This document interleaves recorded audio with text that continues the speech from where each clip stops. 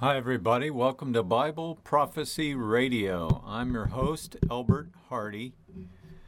Do you think that we are in the worst of times? No, I don't really think so. Well, wait a minute. We're all in lockdown. We can't go anywhere. The economy is in shambles, and we're hopeless. We're locked up and we're under arrest in our own homes. That's not really bad trouble? Well, I'll put it like this. Yes, it is a lot of trouble, but it's not the worst that it can get. And there may be some trouble that's even worse than this coming just around the bend. Let's take a look at some statistics. In 1347 to 1351, just 3 years, actually more like 4 years, the bubonic plague was the biggie. 200 million people around the world died from the bubonic plague. That's the biggest pandemic there ever was. Then in 1520, there were 56 million people killed by smallpox. We don't even know what that is anymore. In 1918 and 1919, 40 to 50 million people died of the Spanish flu. The plague of Justinian, back in 541 through 542, left 30 to 50 million people dead. The Antoine plague in 165 to 180 AD killed 5 million people. Where is COVID in all of this? Well, in the 17th century, great plagues of Europe killed 3 million people. That was in 1665. Then the Asian flu in 1957 and 58, and I'm not doing this in chronological time year sequence, but in the number of people killed. So in 1957 and 58, when I was a mere lad of 6 and 7 years old, 1.1 million people died in the world of the Asian flu. The Russian flu killed another million in 1889 and 90. Then the Hong Kong flu in 1963 to 1970 killed another million people. Cholera, 6, in 1817 to 1923 killed another million people. Japanese smallpox killed 1 million more dead, and that was in 735 to 737 AD. In the 18th century, great plagues in the year 1700 took out 600,000 people. The swine flu of 2009 through 2010, another 200,000 people died. Then there was yellow fever, which killed another 100 to 150,000 people. The AIDS virus, 1981 till present, has killed 25 to 30 million people. Wow, that's another big, huge one. Did we do a lockdown because of AIDS? No. Did our kids not go to school? Did they shut the workplace? Did they close all of our churches? No. What about Ebola? In 2014 to 2016, another 118,000, or 113 it is, dead. The coronavirus in the USA between 2019 and 2020, 159,000 dead.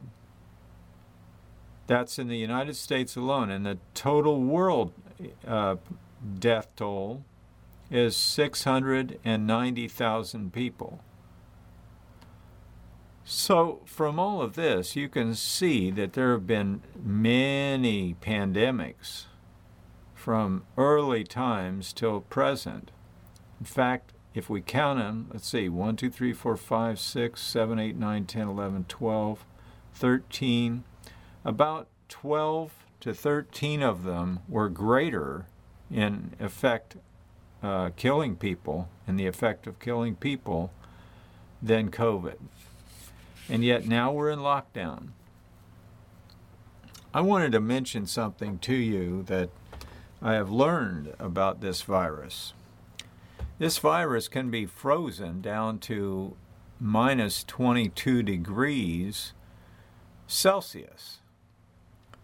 And it can be thawed out and it's still alive. That is, it's alive when it joins itself with the germs that are in our body naturally in our nasal passages. And it takes a hold and grows in that gel. Well, what else is true is that it gets killed at 133 degrees Fahrenheit. 133 degrees. At least this is the stat that I am familiar with, and what the scientists are really saying about it. Well, so if you start feeling sick, you want to kill the virus that's got a hold of you, you can breathe hot air. Just be careful with it. There are several ways to do this. You can use a hair dryer, but you have to moisten the air. And you can also breathe over a heated pan of water and inhale the steam. Steam will kill it if it's over 133 degrees. Well, people put up with heat like that in Saudi Arabia all day long, every day of the year almost. In some places it's 140 degrees, but at any rate, it will kill viruses. Now, here's the thing. I personally don't believe that we should be in lockdown. I believe we should achieve herd immunity by eating what we can to maintain our health and our resistance to disease. For example, vegetables and fruits and things that don't carry the virus. It is carried in meat, in dairy, in eggs. And they have found the virus growing in these mediums. Well, I don't relish the idea of eating meat with COVID viruses in it or any other viruses in it. But when I was working at the office, working for the U.S. government, actually through the state of Florida, I noticed that one individual, if I would get close to him or touch anything that he handed me, I would get the virus. He was a carrier. There are certain people that get sick, but they take pills, and these pills kind of mask the effects of the viruses that they carry. But they come to work sick, and they have to because they want the reward at the end of their tenure, which is they get paid for all the sick leave, the back sick leave. They can use it like a savings account. Well, I don't like that. I don't think that's a very good idea because the viruses then spread throughout the office. We wonder why we all get sick. Shame on them. Well, anyway, let's get into the Bible. I want to read to you starting in chapter 9 of Revelation. We've been studying this lately, but I want to shed some new light on it here. It says, and I'm reading out of the King James this time, "And the fifth angel sounded, and I saw a star fall from heaven to the earth. And to him was given the key to the bottomless pit, the pit of the abyss. And he opened the bottomless pit, and there arose a smoke out of the pit, as the smoke of a great furnace. And the sun and the air were darkened by reason of the smoke of the pit." Now let's flip over to Joel 2, starting in verse 2. Joel 2 is near the middle of the book, slightly to the right. Joel 2, chapter 1, "Blow the trumpet in Zion, and sound the alarm on my holy mountain. Let all the inhabitants of the land tremble, for the day of the Lord is coming. It is a day that is near at hand. A day of darkness and gloominess, a day of clouds and thick darkness, as the morning that spreads on the mountains, a people very great and strong, which has never seen the like on earth. Neither shall there be any more like it after, even to years of many generations. A fire devours before them, and behind them a flame burns." That reminds me of the old Gulf War back during the days of Bush. "The land as the Garden of Eden was before them, behind them a desolate wilderness, and nothing shall escape them." Now I want to read that in the NLT. Here's how the NLT puts Joel 2, starting in verse 1. "Sound the alarm in Jerusalem, raise the battle cry on my holy mountain. Let every one tremble and fear, because the day of the Lord is upon us. It is a day of darkness and gloom, a day of thick clouds and deep blackness. Suddenly, like dawn spreading across the mountains, a great and mighty army appears. Nothing like it has ever been seen before, nor will ever be seen again. Fire burns in front of them, and flames follow after them. Ahead of them, the land lies as beautiful as the Garden of Eden, but behind them, nothing is left but desolation. Not one thing escapes. They look like horses. They charge forward like war horses. Look at them as they leap among the mountain tops." Jumping down to verse 10, "The earth quakes as they advance, and the heavens tremble. The sun and the moon grow dark, and the stars no longer shine." Now let's just stop right there a second. Didn't Jesus say something like that? Let's go to John chapter 9, and I believe it's in verse 4. Hang on just a second while I flip over there. John 9, I'm going to start in verse 1. "As Jesus was walking along, he saw a man who had been blind from his birth. 'Rabbi,' his disciples asked him, 'why was this man born blind? Was it because of his sins or his parents' sins?' It is not because of his sins or his parents' sins," Jesus answered. "This happened so the power of God could be seen in him. We must quickly carry out the tasks assigned to us by the one who sent us." He may as well be speaking to me right there.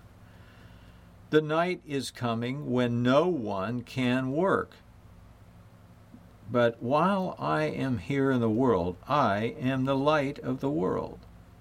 Now, what do you think he meant by saying, "The night is coming, and then no one can work"?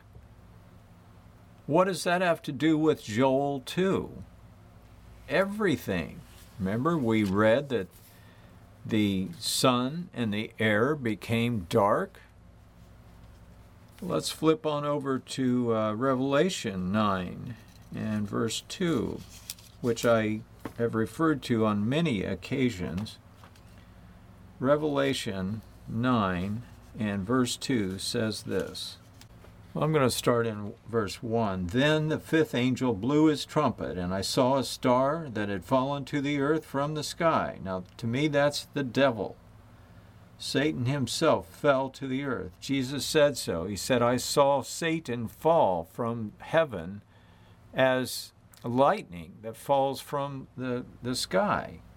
He was given the key to the shaft of the bottomless pit. When he opened it, smoke poured out as though from a huge furnace, and the sunlight and the air were darkened or turned dark from the smoke. Unquote. This is what I believe Jesus was talking about when he said that the night comes when no man can work. That's a scary place to be. Now, right now, we're discovering new things that we have as blessings.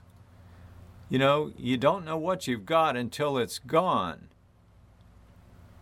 There's a song out like that. You don't know what you've got till it's gone. And that's exactly what we're learning. We value our jobs. We value school. We value a routine. Now it's all been disrupted, and we're uncomfortable. And yes, that's true. I'm uncomfortable too. I don't like wearing a mask. I don't like putting on rubber gloves to go into the store. And I don't like having to wait in long lines trying to get in. And I don't like getting in and finding that I can't get out because there's another long line waiting to get out. Everything has to be sterilized at the barber shop. And you wait outside. You sign in, and then you wait until a guy comes out and your turn comes up. And in between times, they have to sterilize everything in the place. I don't like that. I don't like waiting around like that. I'm not used to that. I'm spoiled just like anybody else. But the skies are relatively pretty. They're blue. There's little pillowy clouds here and there from time to time. And if it weren't for the aerial spraying going on every day, it would be fairly pleasant to go on a walk outside. And I do that. I know we're not supposed to, but I walk in my backyard and I walk around and I look at my gardens and I try to plant something every day. And this is the point I want to get at. It's not really that bad compared to the way it could be. Now, something's going to trigger World War III. We can all feel that. But I've got a feeling that there's going to be so much trouble in our country. There's already a lot. Will that wear out? Will the newness of that wear off? That's what I'm hoping for. But I expect it will get a little bit worse first. So I'm asking you to hang in there with me and start growing something. We all need to grow our own food. Why? Why do I say that? Well, we can still buy food, and that's a good thing. We can go to the store. I can go to Publix, and I can buy stuff at the health food store if I need to. And I can go to Winn-Dixie or other food stores that are still open. Now, there may not be everything I want on the shelves. I've noticed a scarcity, or 2 or 3 or 4. I've noticed no toilet paper and no paper towels and things like that. And a scarcity of sweet potatoes. You can't buy them now for some reason. Well, the farmers can't get the crops out of the fields. Their workers have COVID or might be suspect of having COVID. Problem. they can't handle our food without transmitting it, and so they can't function. So by this time next year, let me just make a little prediction for you. By this time next year, we may all see the price of food double. Now that's a scarier place than we're in right now, don't you think? I'm hoping I am wrong. But with the supply and demand and with the challenges the farmers are facing trying to get their crops out of the field, and then once they do that, get them to market. The truckers are on strike. They're not driving. They can't drive if they have to wear a mask or they have COVID. So the whole thing is shutting down. And we're beginning to experience shortages. I don't like shortages. I'm stuffed and happy when I am. I like a full belly. I'm not heavy, but I like to eat, and I like to have it pretty regularly. So next year, it may change a little bit. It may get a little bit worse. So that's why I'm saying we all need to grow our own food. Now, how do you do that? Just how do you do that? Many people live in the big cities, and it's difficult for them to grow anything. Well, if you have a place you can put a pot down, grow something. Grow a tomato plant, or grow some sweet potatoes, or whatever you like to eat. Don't grow things that you don't like to eat, obviously. But grow something. Try to plant something on every single day you intend to eat. Somebody did, or you wouldn't be eating. And what do animals eat? Well, they eat plants. They eat grass. They eat corn, stuff like that. Well, we're going to have to eat what they eat. I don't want to eat grass, personally. I don't want to eat grass. So I grow the things I can eat and need to eat. And I do grow sweet potatoes. I picked a couple of them this week, purple ones. So anyway, let's get back to the Bible and take a look at Revelation 9 and verse 18 through 21. I want to point out something here. Revelation, I know we were already in Revelation 9, but we were in verses 1 and 2. I want to go on over, let's see, to verse 15. Then the four angels who had been prepared for this hour and day and month and year were turned loose to kill 1/3 of all the people on earth. How many would that be? 2 billion people? Yeah. Or maybe more, maybe 3 billion people. I heard the size of their army, and this is World War III we're talking about right here, which was the size of their army being 200 million mounted troops. Now, there are 2 armies on earth right now that have that many. The Muslims can put an army of 200 million together collectively, and so can China. In my vision, verse 17, I saw horses and the riders sitting on them. The riders wore armor that was fiery red and dark blue and yellow. Now, who has those colors? You can research that. Just Google it. The horses had heads like lions, and fire and smoke and burning sulfur billowed from their mouths. 1/3 of all the people on earth were killed by these 3 plagues: the fire, the smoke, and the burning sulfur that came from the horses' mouths.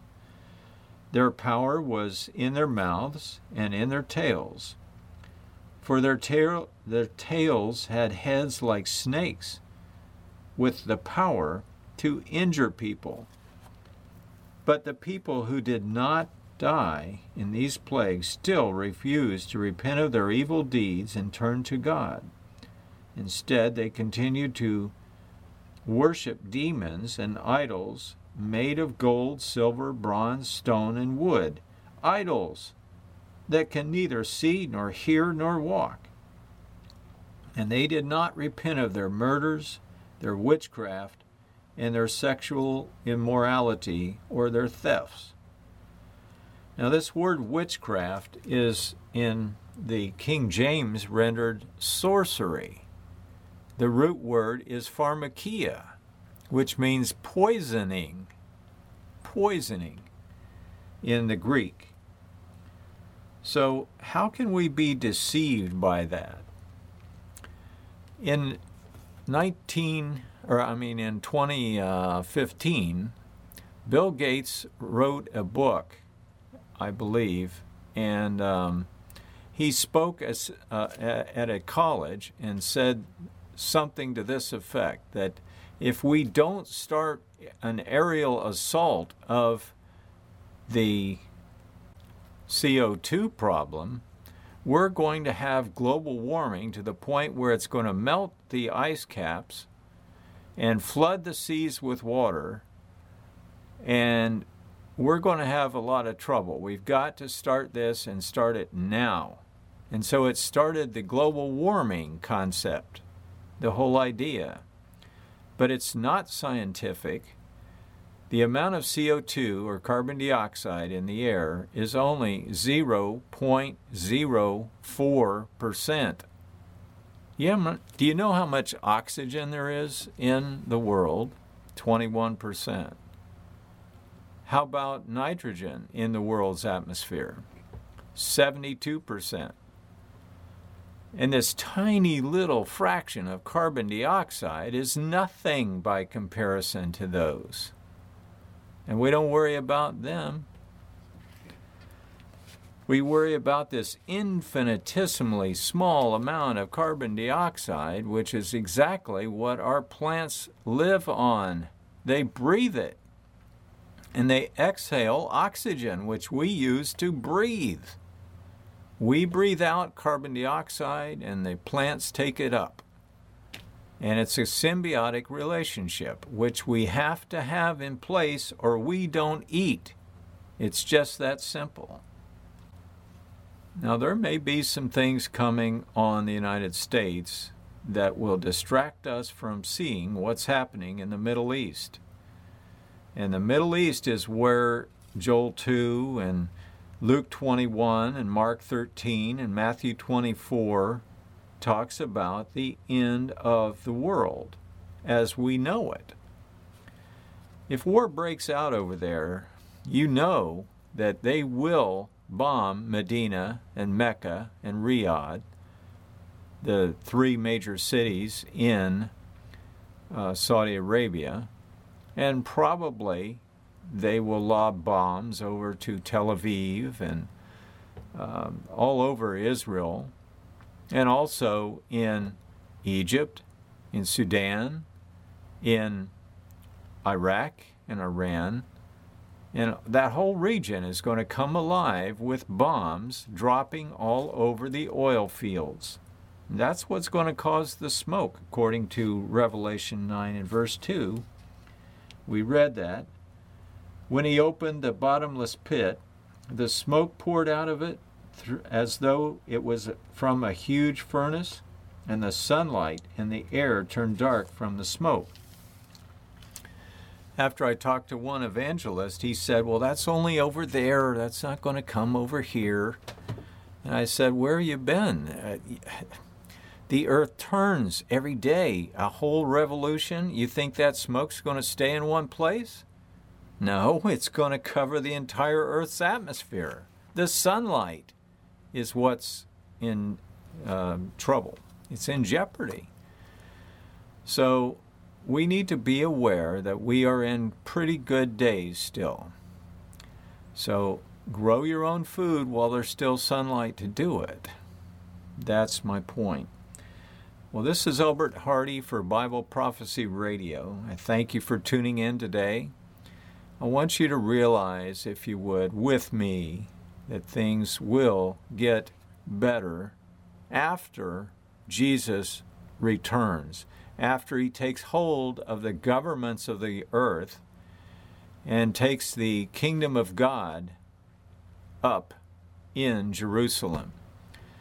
And so you can go to my website, itellwhy.com, and you can read my books there and watch the videos.